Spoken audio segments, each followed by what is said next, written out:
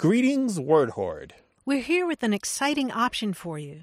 A version of our podcast without any ads. That's right. No advertising interruptions, just the content you love, ready to go in your favorite podcast apps like Spotify and Apple Podcasts. It's another way to support the show, ensuring that we keep bringing you the word stories and language explorations that you love. Try it at waywardradio.org/ad-free. And it's affordable. For just a small subscription fee, you can enjoy Away with Words uninterrupted, except by us. Plus, it makes a great gift. Know somebody who loves language as much as you do? Give them the gift of words. Easy to sign up, easy to enjoy. It's the same Away with Words, just streamlined for your listening pleasure. Go to waywardradio.org/ad-free. Support us, support the show, and enjoy an ad-free listening experience. waywardradio.org/ad-free. Thank you.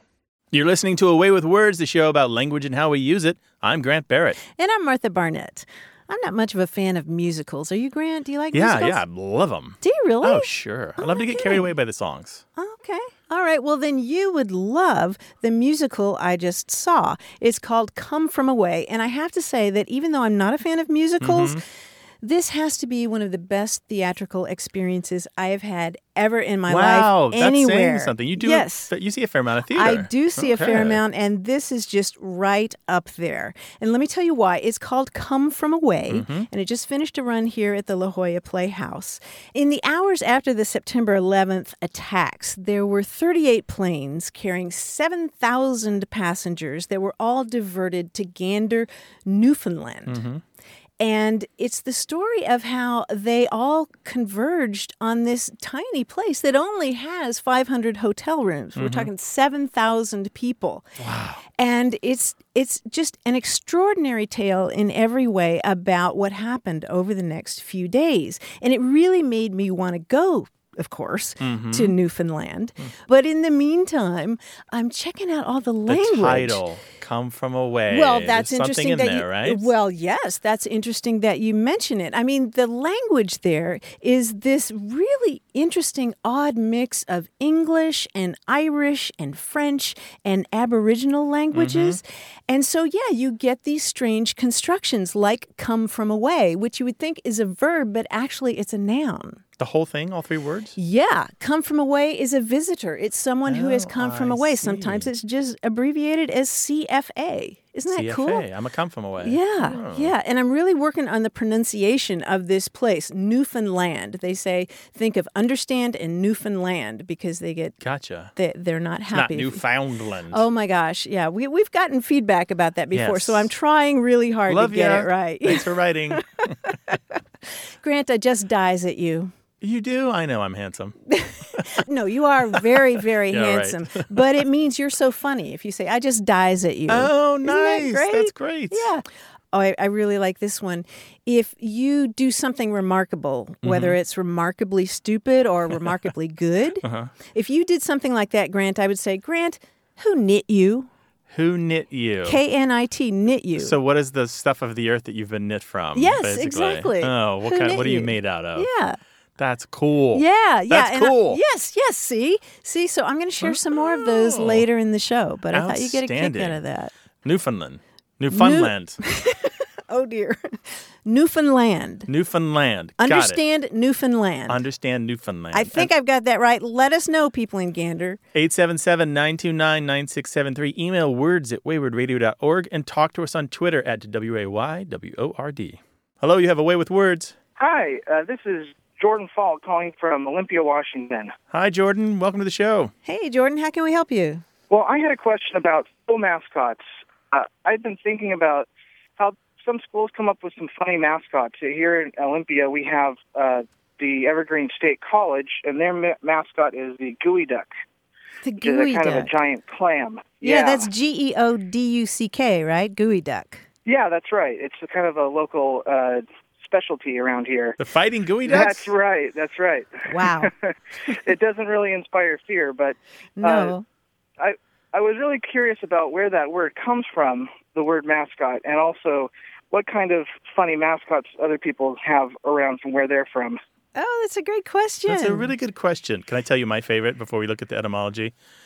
It's the Definitely. University of California at Santa Cruz banana slugs. Because these long yellow slugs, about the color of a banana, about the size of a smallish banana that you find in the redwood forest here in California. My wife loves these. We have so many pictures of my wife holding banana slugs. Mascot is a really interesting word, isn't it, Grant? Yeah. It's got something of a murky etymology early on, but it seems to go back to a French word that has to do with a person or an animal or a thing that's a kind of talisman, something that brings good luck. Mm-hmm. It actually got popularized by a 19th century comic opera called La Mascotte. That was a French opera that had to do with some farmer who was cursed by bad luck, and so to bring him good fortune, his brother enlisted this country girl to be his mascot. That is his lucky charm. But the only catch was that she had to remain a virgin, and you can imagine how that goes in a comic opera. Mm-hmm. But it's interesting to think about it in terms of some kind of being that's with you to give you good luck. I'm also thinking about the Spanish word for pet, which is mascota. It's related to the same idea of some kind of creature that sticks around with you, a companion animal. I saw in one of the dictionaries there was a suggestion that maybe it goes back to Latin words for mask. Right. It might be related to mask. So you might have mask, and then witches are involved, and spells sorcery, are involved. Right. Yeah. So all along we're talking about magical.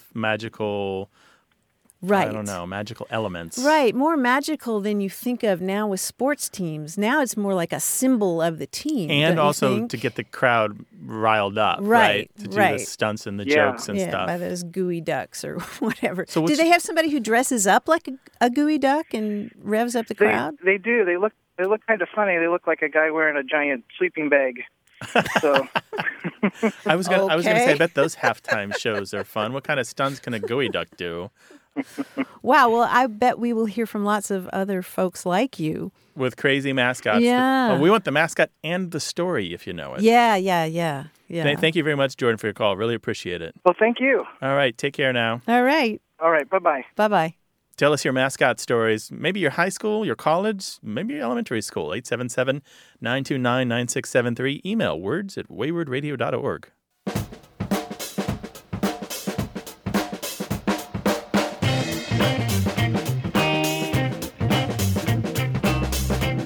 One great resource for words from Newfoundland is the Dictionary of Newfoundland English. Ooh, nice. Online. It's got a beautiful layout and typeface, and you can find all kinds of great stuff.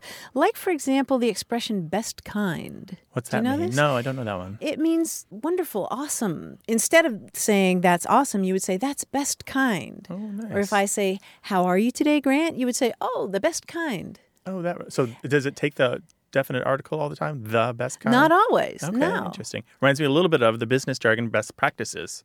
Oh, interesting. Well, just because Hadn't it thought feels about that. unusual to have best in that way. Yeah, doesn't it? Yeah. Again, it's sort of that uncanny valley. Like it sounds like our English, but not quite. Oh, nice. It's like going to sleep for 30 years and waking up and realizing everything's changed around you. Sort of, yeah. Rip Van Martha. 877-929-9673. Email words@waywardradio.org. Hello, you have a way with words. Hello, my name is Dorothy. I live in Wauwatosa, Wisconsin. It's a suburb of Milwaukee. Wauwatosa. Welcome to the show, Dorothy. How can we help you? Well, I was just calling because it amazes me.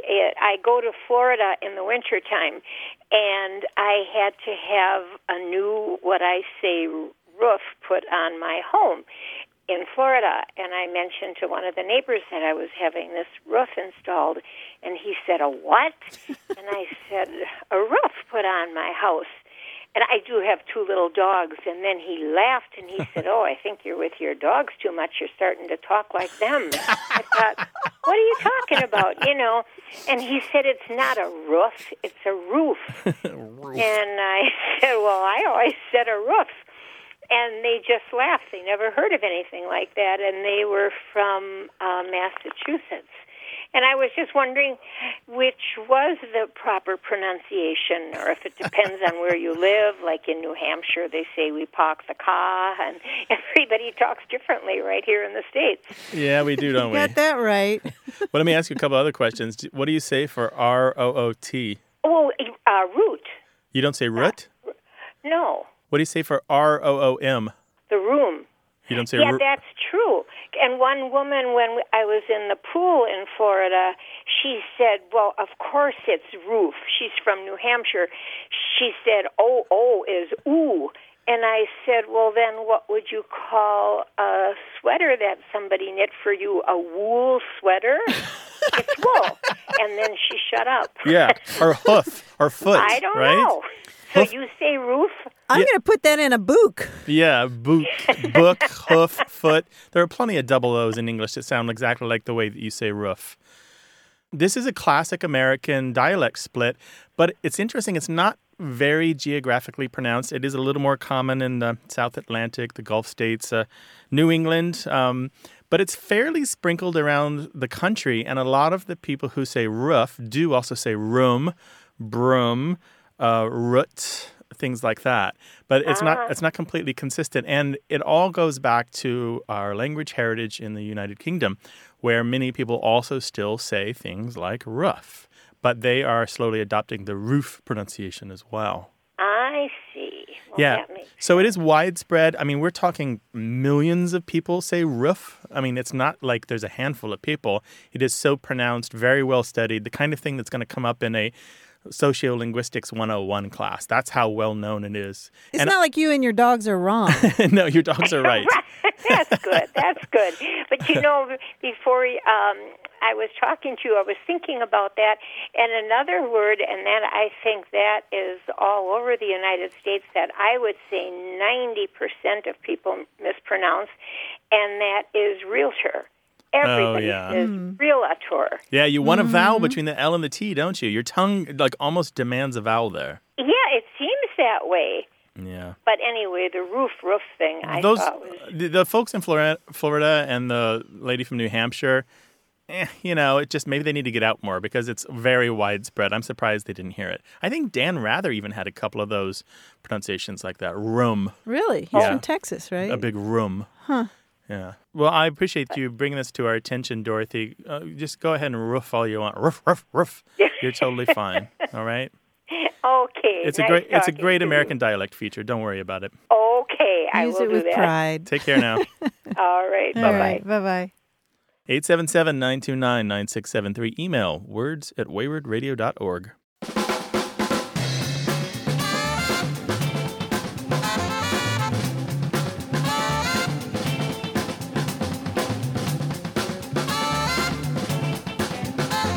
There's a town in West Virginia called Poca, P-O-C-A. It's short for an Indian word, Poca, P-O-C-A.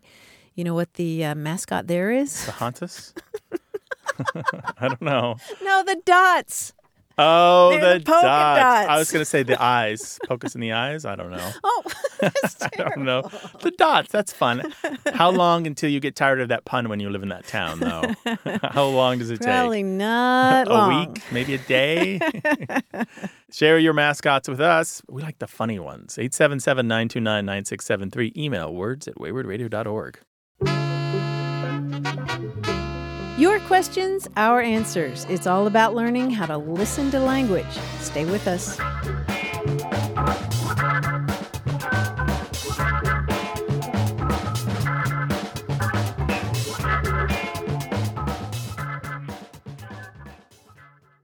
Hey, we've got something special for those of you who love our show but could do without the ads. That's right. Imagine a way with words, the same engaging conversations, the same deep dives into language without advertising interruptions. We're talking about our ad-free podcast feed. It's sleek, clean, and it's just for our supporters. It's at waywardradio.org/ad-free. It's inexpensive, easy to sign up for, and works with all major podcast apps like Apple Podcasts and Spotify. It's an affordable way to support the show and get a seamless listening experience. And if you're feeling generous, why not give a subscription to another Away with Words fan? That's waywardradio.org/ad-free. Sign up today. Your support means the world. waywardradio.org/ad-free. Thank you.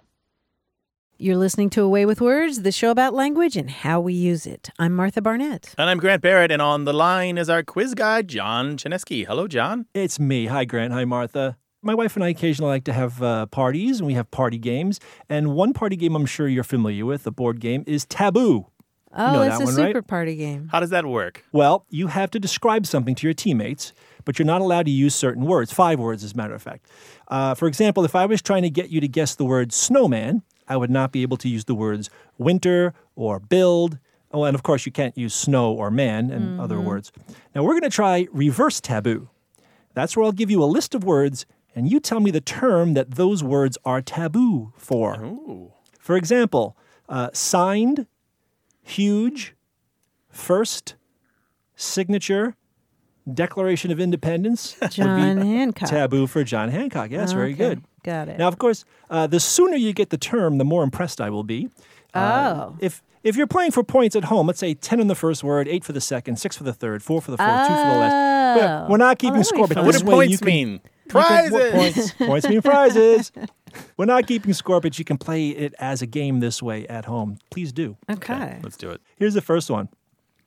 Cold, eating, Popsicle. no. Snow cone. Let's go one guess for each of you just Al fresco. to streamline it. No. Cold, eating, fast, headache. Ice Brain cream. freeze. Ice cream is the last one. Brain freeze is correct. Nice. There's one for Martha. She All found the right. weakness in your plan, which is you didn't put a limit on the number of guesses. That's true, yeah.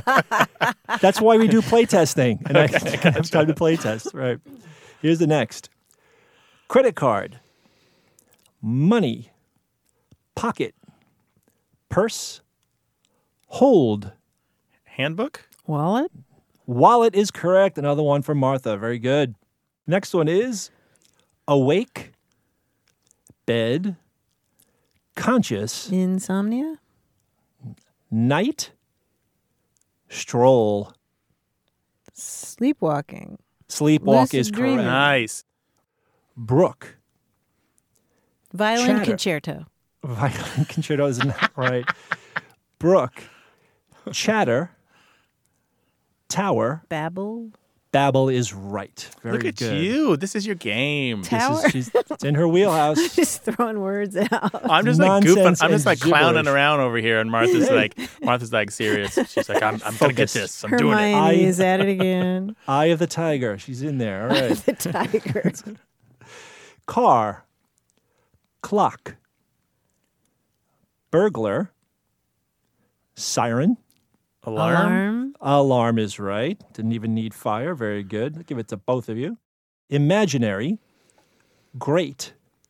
For. F-O-U-R. Unreal. Amazing. The Beatles. No. Yeah, I was thinking Beatles or Mount Rushmore. Imaginary friend? No, imaginary. Fantastic. Yes. Ah, Fantastic, good. Grant. Good one. Let's try eggs, breakfast, eat, pig, sausage. Bacon. Bacon's right, yes. You guys are fantastic. You have to come over to my house for No, a party. Martha, you aced this one. I got like one, and John just tried to free buck me up with some associating. false praise, but okay. Thanks, buddy. I Really love free appreciate it. associating. Thank you, guys. We'll talk to you next Thanks, week. John. I'll see you next week. Take care. Bye-bye. Bye-bye. And if you'd like to talk with us about any aspect of language whatsoever, call us 877-929-9673 or send your questions and observations to words@waywardradio.org. Hello, you have a way with words. Hi, this is Nan Sturman. Nan Sturman. Hi, Nan. How you doing? I'm doing well. I have a plant question for you. I bet you do. I bet you do. Nan Sturman, you do a television show. I do. It's called A Growing Passion, and we explore the growing world of plants, and it airs on public television. Yeah, you're in Southern California like we are, right? Yes, I absolutely am. And, you know, I deal with plants all the time, and I write about plants, and I design gardens and things like that. And there's this thing that's bugging me, and I wanted to ask you about it. The term plant is a noun and also a verb. So especially when I'm writing, I find myself writing, plant your plant. Plant the plant. The plant. Plant. The plant. And it gets to the point where I feel like, aren't there other words I can use? Do you want another word for the verb or the noun? Or both? Yes. Because, I can say, install the plant, but that sounds kind of clinical and mechanical. That sounds like using screwdrivers. It sounds like you're building an auto plant. Yeah, exactly. Yeah, or I can say plant the biota or the flora, and that sounds superfluous. That just sounds like being pretentious, right? Yeah, So help me. I want to make things more interesting for my readers and my listeners. What other languages do you speak, Nan? Not ones that will help this. Oh, okay. Oh, boy. Oh, boy. Plant. Well, we talked a million years ago on this show, because we have been on for a million years. That's right. We talked about rehoming plants. I wonder if you can just, when you put them in a new pot, I wonder if you can just talk about homing plants. Does that sound weird, or like you're talking about pigeons, like they're flying back from the coop with messages on their ankles? I don't know. Oh, Grant, I think my editors would redline that in about 1 millisecond. Oh, I see. We have gatekeepers. It's not just your final word. We have, picky people to get past. Well, sometimes often I am, but sometimes I have editors to work with too. But even so, I'm thinking about who's reading, my audience. Sure. Who's reading this or who's hearing this. Home your plant. What? All right, I have a couple suggestions. Obviously you can't get away with using plant at least a little bit of the time, right? Yeah. But you can do things, I hesitate to say this, but you can do like George W. Bush did, which is everything's got a nickname, right? So you can say, put that beauty in the ground and watch, you could say, look at this bad boy. Isn't that the most amazing thing? Stick that little bugger in the hummus. Yeah. This little gem is going to flower like crazy if you do the following things to it. I have to say, I never thought of it that way, and that's a really good idea. Is it? Is it really? Don't sound surprised. In some situations, I certainly could imagine doing that in some situations. What I'm really looking to is vary the language I'm using. Yeah. So if I have some option to vary the language, that's one way to think about it. Yeah. Well, of course, you have to figure out who your audience is. Yeah. Obviously that's a more lighthearted tone, really kind of informal. Yeah. Another thing is, and I've heard, I spent a lot of time in beautiful Balboa Park here in San Diego, and some of the plant experts there will just fall back on the Latin forms of the plant name that are easier to say. And that's kind of nice. I can't think of any off the top of my head right now, but that's kind of nice. So instead of using the common name, they'll just toss out a little bit of Latin, which also sounds a little elevated, but sometimes is beautiful in its own way. So I don't know if you do that. I always use the Latin. You I always use do? the Latin. Okay. Good for you. I always have to. Oh yeah, because if you use the common names, well, there's 50,000 different plants called daisy. That's Right, true. yeah, Right. And right. So Right. to be precise, I always use the Latin names. So so I could say, plant your salvia or install your leptospermum. I don't know. That sounds a little pretentious. The salvia is nice to say. The other one, not so sure about. Well, yeah, there are other words for the verb is harder. Like we've kind of given you something for the noun that might be workable, but the verb is difficult because you are seeding sometimes. Sometimes you're nestling. Yeah, you're inserting. It starts to sound like softcore porn at some point, right? Depends on the Latin name. Right. Yeah, there we go. I never thought about that. That would be a problem for garden writers, right? When I was young, Exactly. which is not that long ago, my grandmother gave me a book of gardening stuff from the 1930s. And the whole book was written in this interesting language where you didn't plant anything. Everything was introduced. Oh. You were introducing the plants to the soil. And in my child brain, I was like 9, I was imagining like a formal meeting with plants in top hats where they're like shaking hands in front of a committee. You know what? I'm betting we're going to get suggestions from listeners as well. We can crowdsource That would this be great. thing. Yeah, we can. What would you use instead of the noun plant or the verb plant? Give us a call, 877-929-9673, or send your ideas an email to words@waywardradio.org, or tell us about it on Twitter @WAYWORD.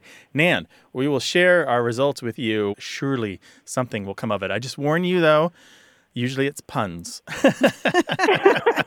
Love it. I love it. That's great. Thank you guys so much. Take care. All Good right. to talk to you, Take Nan. care. Good luck with the show. Thanks. Bye-bye. Bye-bye.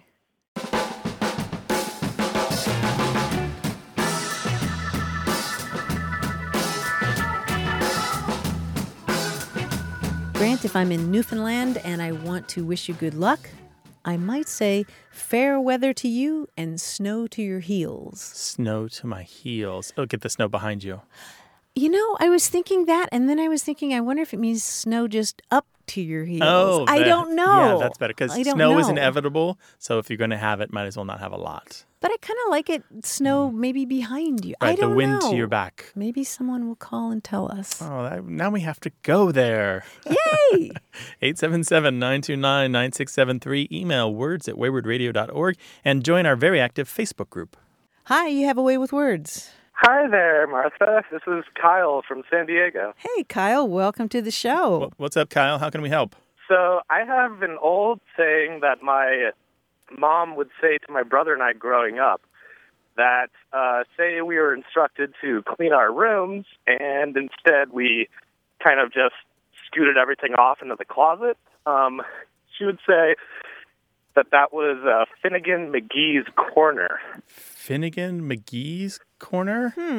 Yeah, and asking her about it, the first time that she had heard it was her mom on her Irish ancestry side, of course, talking about her great aunt and that she had this very well put together house, but if you opened this certain room, it would just be all of her knickknacks kind of piled up, and it would be Finnegan McGee's room. So my brother and I were just mentioning that to each other the other day, and we're realizing we really had no idea where that came from. That's interesting. Are you sure it was Finnegan? Yeah, Finnegan McGee. Okay. Is there a similar one that you know? Well, as a matter of fact. There is. Did you ever listen to a lot of old-time radio?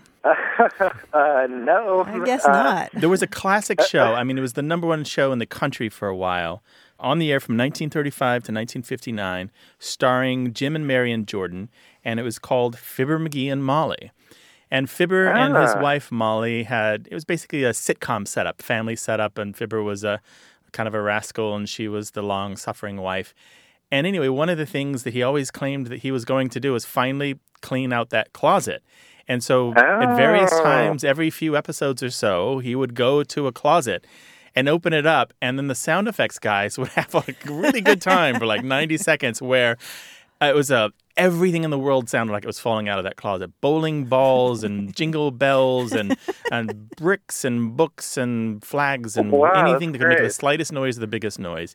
And it was a running gag, and they used to get amazing laughs from it. But it's Fibber McGee's closet is the original expression. And for a long time, and it's faded now because old-time radio isn't what it was, but for a long time, you could find Fibber McGee's closet or McGee's closet or Fibber's closet mentioned in newspapers and books and songs and in other movies, other radio shows as a really messed up, dirty, crowded thing that needed a lot of TLC.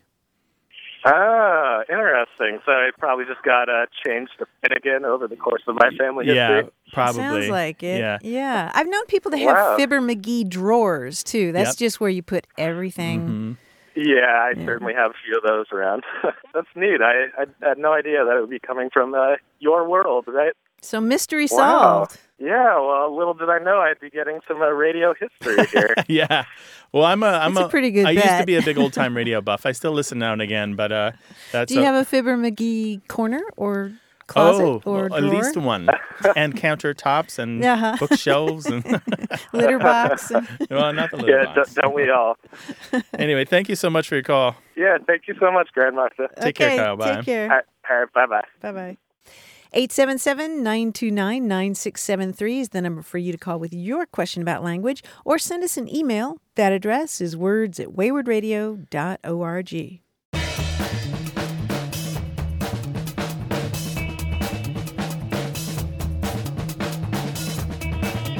Here are a couple more high school mascots that I really like. One is from Hoopeston, Illinois.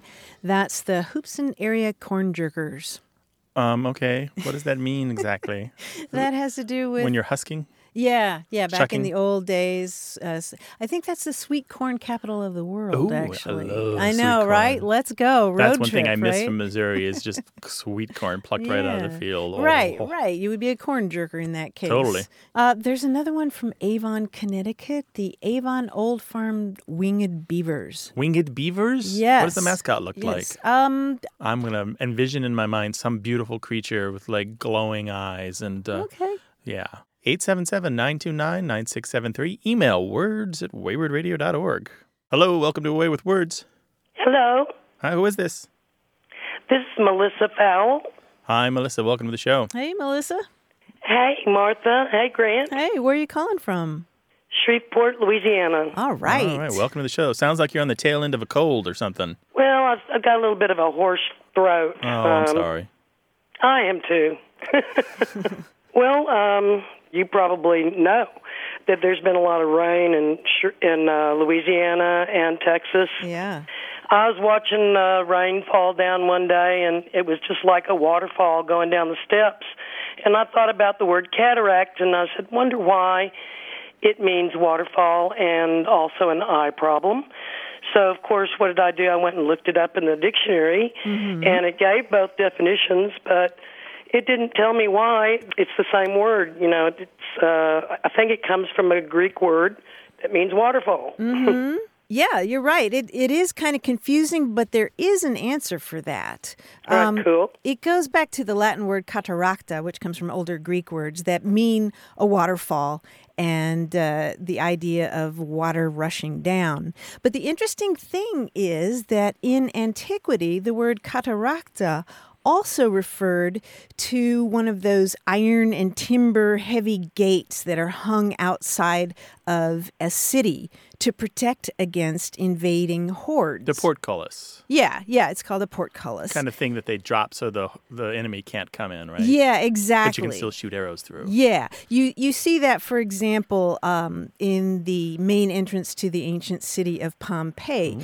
There's the portcullis, the big iron and timber door that drops down, and what you could do was let the enemy come in to the main gate of the city, and then the portcullis drops behind them, and then you've got them trapped. Oh, pour the boiling oil on them and so forth. Yeah, well, the oil was expensive. They didn't actually. I see. Yeah, but arrows, arrows, hot sand, that kind of thing. But anyway, the whole idea comes from the notion of something falling with great force and crashing like a cataract being a waterfall. Mm-hmm. Does that make sense? But so for your eye, it's a barrier coming down over your lens. So that's what a cataract is. It's a filmy, translucent, or even opaque growth in your eye that blocks your vision. It just comes down and blocks, just like those ancient gates blocking the enemy. So the figurative usage made it split off, and so now even in English we have these two meanings still. Yeah, how cool is that? That's pretty good. Now, I also have another question about cataract. When did it start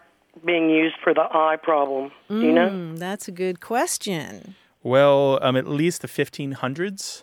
Okay. That sounds about right. And you'll find, there's always that long history of Greek and Latin being used in medicine and science, so I'm not surprised to find it. There are a lot of Greek words that use that prefix kata, meaning down. So like a catastrophe is literally a downturn. A cataclysm originally in English meant a flood. It meant inundating with water, so stuff coming down. Sort of like what you're experiencing in Louisiana, it sounds like. Well, I hope things improve there, and I hope we help. Oh, thank you. Take care now, Melissa. Okay, you too. Bye-bye. All right, bye-bye. This is a show about words and language and how we use them. I know that you spend your days thinking about the way that language is so insidious. It's words pop up and you're like, why do we say that? This is the place to find out. 877-929-9673. Email words@waywardradio.org. Talk to us on Twitter @wayward and find us on Facebook. Got a minute? We need your help. Head over to gum.fm/words and share your thoughts in our quick survey. Your feedback matters. It's the backbone of our show's success. Thanks for making our show even more successful. That's gum.fm/WORDS. Thank you. You're listening to Away with Words, the show about language and how we use it. I'm Grant Barrett. And I'm Martha Barnett. We heard from John Dunn of Vista, California. He spent many years working as an analytical chemist for a major pharmaceutical corporation. And during the course of his career, he has heard so much corporate jargon that he was maybe in need of pharmaceuticals himself. Yeah. It was really getting to him. And so he wrote up his own version of Minutes of a Meeting. And it's sort of this wonderful linguistic cri de coeur. And I just wanted to share it with you. Oh, boy. This is one of the things where they pile on all this jargon all together in one. Yeah. And this one is just particularly choice, I think. So here are his minutes from one of those meetings. It is what it is. So let's all reach out and circle the wagons to realign no-nonsense core strategic management perspective in order to take ownership and close the loop to see the bottom line and to afford us rationale at any rate, merely as a preference of choice, so to speak. Consequently, and at this particular point in time, if you will, to touch base, at the end of the day, moving forward to think green and outside of the box, needless to say, as it were. You're killing me. Stop. Wait, there's more. With regard to culture in and of itself, having a proactive stance. Additionally, in capturing the cost-benefit quality value added by our new paradigm, so-called in retrospect, to optimize win-win priorities and take us to the next level while facilitating fiscal responsibility and scaling cross-functional teaming to bring awareness and spell this out in context per se. In conclusion, are there any questions? Oh, no. The linguist in me says there's a place and time for all of that jargon, and I'm sure it does a job. But the human in me says... circle of hell. Yeah, you've stripped me bare and rubbed salt in the wound and then made me walk for the remedy. It's terrible. It's so terrible that it's good. I mean, maybe it does make sense if you have a lexicon, that you can sit there and translate. I mean, grammatically, it all makes sense. But I just love the way that is like a last-ditch cri de coeur. I think I have an antidote to it. Make them stop. Have you ever seen the video of Robert Benchley doing the Treasurer's Report?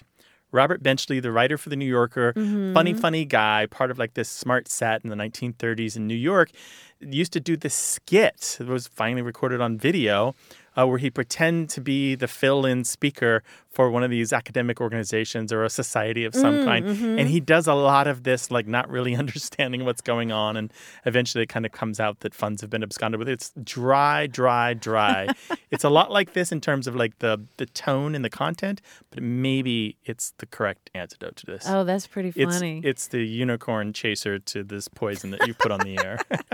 It is poison. And since you mentioned that, I will say that I have tried to purge the phrase circle the wagons from my language ever since learning from some Native American folks that they find that offensive. Oh, do they? Yeah. I didn't know that. How there about we go. that, I'll have right? to do that too. Yeah. 877-929-9673. If you've got business jargon to share, maybe just keep it to yourself. 877-929-9673. Email words@waywardradio.org. Hello, you have a way with words. Hi, this is Christina from Oakland. Hi, Christina. Oakland, California? Hi, Grant. Hi, Martha. Yeah, Oakland, California, of course. Oh, of course. The one and only O-Town. Welcome to the show. Thank you. Thanks for having me. So, I get a lot of my news by listening to the BBC, and I recently heard one of the newscasters saying that some politician or other was biting the bit for, whatever upcoming campaign or something. And I'm familiar with the expression chomping at the bit to mean like, anxiety or anxiousness or like really like gunning to go, I guess. And I used to ride horses, and like when your horse is just like nibbling the bit, it can be a good thing, but if they get really obsessive about it, it can be a very like bad thing, and it can be a sign of anxiety. And so I get where the phrase comes from, and I've just like never heard it other than chomping at the bit. Ah, okay. And did it sound like from the show that you were listening to that the biting the bit had the same meaning, or was there something else happening there? It did seem to have the same meaning. Biting at the bit. There's a larger variation, and I entirely missed it. So if a horse takes the bit in its mouth, and is there an element of it being willful, of it doing its own thing, taking control from the rider? I've had horses stick their tongues under the bit, and that helps them taking control from the rider. But more, I think, like, you put the bit in their mouth, you put it on with the bridle, and that's great, and that's what you're supposed to do. And then sometimes the horse will chew the bit, right? Mm-hmm. And if they're sort of like slowly nibbling on it, like that's fine, and that almost sometimes indicates relaxation. But if they start like really chomping at it and start really like gnashing their teeth, that's a sign of anxiety, and that's like obviously you're not going to get the training results that you want if a horse is really worked up and anxious. Okay. My sense of biting at the bit is that they're doing something willfully and they're trying to wrest control from the rider. I don't know if that's the context that you heard there. Okay, I mean, that could easily be. The context was political, so I might have just like heard biting the bit, interpreted it as chomping at the bit, and just like misunderstood the story. Experience. Christina, I don't know if we've helped you or not. You sound like more of an expert on horses. Oh, I don't know. But you're saying that there's a difference between biting the bit and chomping at the bit. I had no idea. Well, it sounds like there's a couple things happening here. One possible interpretation is it means that they're raring to go, just can't wait to get out and hit the track and go full speed. And the other one is that they are out of control, that they have taken control away from the rider. I don't have the show on my phone anymore. I'd go back and listen to it and try to figure out the context. But I'll listen for it in the future. Yeah, keep an ear out and let us know if you hear it again. Thanks, Christina. All right. Thank you so much. I had a great time. Mm-hmm. All right. Thanks, Bye. Christina. Okay. Bye-bye. 877-929-9673. Hello, you have a way with words. Hi, this is John Bendel from Indianapolis, Indiana. Hi, John. Hi, John. How you doing? Real good. How are you? Excellent. Doing Thank you. well. What's happening in Circle City? Well, I had a question. I had recently read something, and it just brought back to mind memory of a client of mine years ago when I was working as a interior designer in Cincinnati, Ohio. And at that time, the client made a comment. I was more or less a purchasing agent for her. She had her own ideas about design, and she would tell me what she was after. And after working with her for so long, I got a sense of what she liked, what she didn't like, and I would show her things. And she if there was something that she hadn't even quite considered, her response would be, "Oh, I don't not like that." And to me, it was a double negative. And then recently, I was reading an email that I got from it had an attachment story to it from when I was still in Cincinnati, and I was on a board of directors with the Preservation Association, and they were doing a story about their home tour. And in the linked article in print, the homeowner was responding to one of the spaces that they had redone in this house that they renovated, and her comment was, "You can't not like being out here." And again, it was the double negative, and that's when it just brought it all back to me, and I thought, what is it? I've been other places, lived other places. I'm not that far from there, but I had never heard it used like that. Interesting. From people that I thought might know better, or maybe it is a regional thing. It's not regional, just to get that out of the way. There's nothing regional. It's a construction in English where you want to express a positive through understatement. Like totes is the term for it. And so the double negatives here actually are kind of expressing a positive. It's interesting, when you said the words of your client, you didn't really emphasize the not, which I would do. I don't not like that. It would be the way that I would say it. Yeah, I was curious what exactly she meant.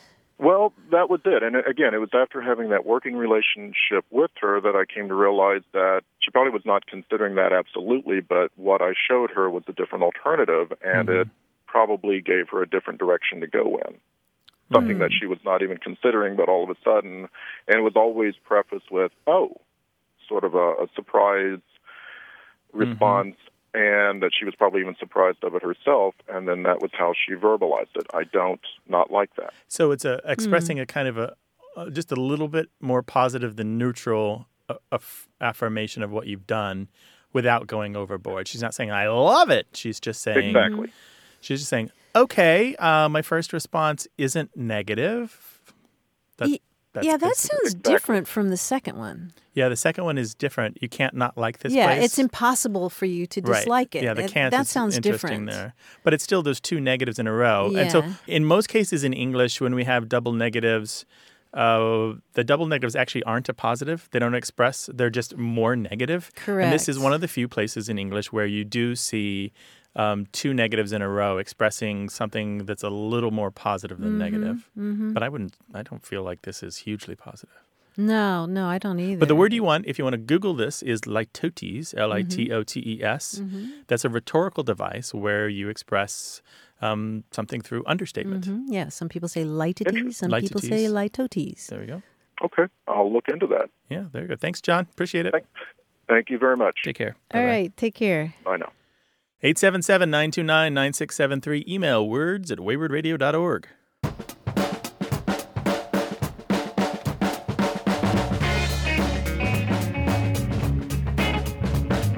Another really interesting usage, Grant, that I think you'll like from Newfoundland English is the use of the word wonderful as an intensifier. So if you're really ill, I might say, Grant, you have a wonderful temperature. Oh, okay. Isn't that something? Yeah. But so it just means a lot of or more of it, not necessarily positive. Right. Not necessarily. Like you might suffer a wonderful loss. It's significant. Yeah. So it's sort of like awesome in the old sense. Yeah. Wonderful. Inspiring awe or inspiring wonder, but it's just something remarkable. So something unusual wonderful. that I have wonder about it. Yeah. Isn't that interesting? Because we always think of wonderful in our use of English as something very positive, but not necessarily. That's a good one. 877-929-9673 is the number to call to talk about any kind of language. Hello, you have a way with words. Yes, hi. This is Michael calling from Dallas, Texas. Hi, Michael. Welcome to the program. Hey, Michael. Yeah, hi, Martha. Hi, Grant. So I wanted to see if you could help me gain some insight into a little jingle from my childhood that came up recently. The whole reason this came up is because it's springtime down here, and my wife and I were out for a walk with our son, and among other things, the dandelions are blooming. So we thought it'd be fun to teach our son this little jingle that we both knew, which is you pick up the dandelion and hold it by the stem with your thumb under the head of the flower, kind of like you're going to flip a coin. Mm-hmm. As you sing this little jingle, you flick the head of the dandelion off. And so the jingle goes, Mama had a baby and its head popped off. And then as you finish the jingle, you pop the dandelion off. And of course, my son thought it was fun, as I remember thinking it was when I was a kid. And later that day, we went over to a neighbor's house, and my son wanted to teach his friend this jingle, and he did the little jingle and flicked the head of the dandelion. And I noticed the parents of the friend looked at him with a little bit of concern and possibly even horror, because I guess it is kind of a dark little jingle. But it occurred to me at that point that they must not have ever heard this when they were kids. Everyone we knew growing up knew it. And so we started thinking about this, and we're both from New England, my wife from Boston, and I'm from southern New Hampshire. And now we're down in Texas, and we've since asked anyone who we think to ask down who's from Texas, and no one's ever heard of it. So maybe we could get to the bottom of this. Yeah, it would be jarring to hear it for the very first time. It reminds me of that lullaby, Rockabye Baby in the Treetop, about the bough breaking and the cradle falling. I mean, there's some pretty dark things that... or Ring Around the Rosie, I suppose, is rather dark, too. Yeah, it's a myth that's connected to the plague, though. It's not actually... Oh, is that right? Yeah. Oh, interesting. Yeah. Because a lot of people who I've asked about this dandelion jingle, they say, "Oh, it sounds very dark, like the Ring Around the Rosie." It's fairly widespread. A number of years ago, there was a conversation on the website Metafilter, which is a great community of folks, and they talked about this. And some people chimed in to say that there was a variant in Scotland, for example, in the 1970s, where it was something along the line of Mary Queen of Scots got her head chopped off. That's the version they used. And somebody else jumped in to mention that they didn't use dandelions. They used what is known as a plantain. It's not like the kind that you eat, but it's got long leaves. It's very common in the yard if you don't have a particularly nice yard. And it's got the little stem that pops up in the middle with the seed pod on the end of it, and you make a little loop around that seed head and pop it right off. We did that too, but we called it guns. We just made guns that way. They pop them off and they fly. They fly 10, 15 feet maybe. Yeah. I remember doing it with just about any flower, but the dandelions were the ones that it was understood we could pick them and dispose of them. So Let me ask you, while we're talking about this kind of children's folklore, did you do the thing where you hold the yellow flower up to the chin to find out if they like butter? we did, yes, and that that's something that we asked around about as well, and my wife and I both did that. Yeah, we did too. But usually it turned into a chance to smear the dandelion on the other person's face. Yeah. Yeah, absolutely. That's right. We had another myth that if you smeared it on the chin and a certain amount of the yellow pollen stayed there, that meant something too. So that was clearly manufactured for fun. But anyway. Yeah, all the crazy stuff. So it's widespread, not necessarily regional, and lots of different variations, probably because it's passed from mouth to ear rather than on the printed page. Well, what we're going to do is, I know we're going to get a ton of email on this. Yeah, Everyone's we going to will. have these memories, and we'll find out if lots of folks in Texas say it, all right? Okay, thanks. Thanks for your All call. right. Really appreciate it. It's fun going down these old roads, isn't it? Yes, it is. Okay. All Thanks right. a lot. Take care. Take care. I used to jump rope, and there was that awful one. My mother and your mother were hanging up clothes. My mother punched your mother in the nose. What color was the blood? And then you go through all these different colors, Right, red, until blue, they green. trip, and that's the color that it was. I mean, what kind of stuff are we teaching kids? No, kids are teaching each other. Well, that's true, right? Right? Maybe a way of dealing with all the dark uncertainty in the world and life. And also being kind powerless. of a matter-of-factness, though, about the world, that the kind of world exploring has it. death and darkness in it. Yeah. And just the kids are more resilient than maybe we think. I loved folklore books when I was a kid, and I know that you, the listeners, have tons of folklore in your life. This is a great place to share it, 877-929-9673. Email words@waywardradio.org. There was a fun discussion in our Twitter feed about the need for a word for when your favorite restaurant closes. Oh, yeah. Wasn't that fun? So we got a question from a Twitter follower. Who was it? Well, Punch Card Sorter is the one who I think... Okay, that's the handle. Yeah. And I retweeted that out on the account knowing that everyone would step up to the plate. And boy, did they. Yeah, they did. We got some suggestions. I don't know that any of them will stick. Because comedy is the first resort of the replier, right? Yes. And for example, Jeff Tobacco suggested Bistro No Mo. Or I like this one, Gon Appetit. Gon Appetit, not bad. Okay. Yeah, but you know that just sinking feeling? The restaurant business is so tough, so competitive, so challenging. So this is happening all the time. I think there really should be a word Gon for Appetit. That's not bad, though. That's my favorite so far, but maybe we'll hear others. If you have a suggestion, give us a call, 877-929-9673, or email words@waywardradio.org.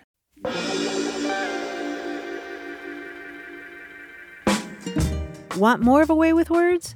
Listen to years of past episodes at waywardradio.org or find the show in any podcast app or iTunes. The toll-free line is always open, so leave a message at 877-929-9673, and we'll take a listen.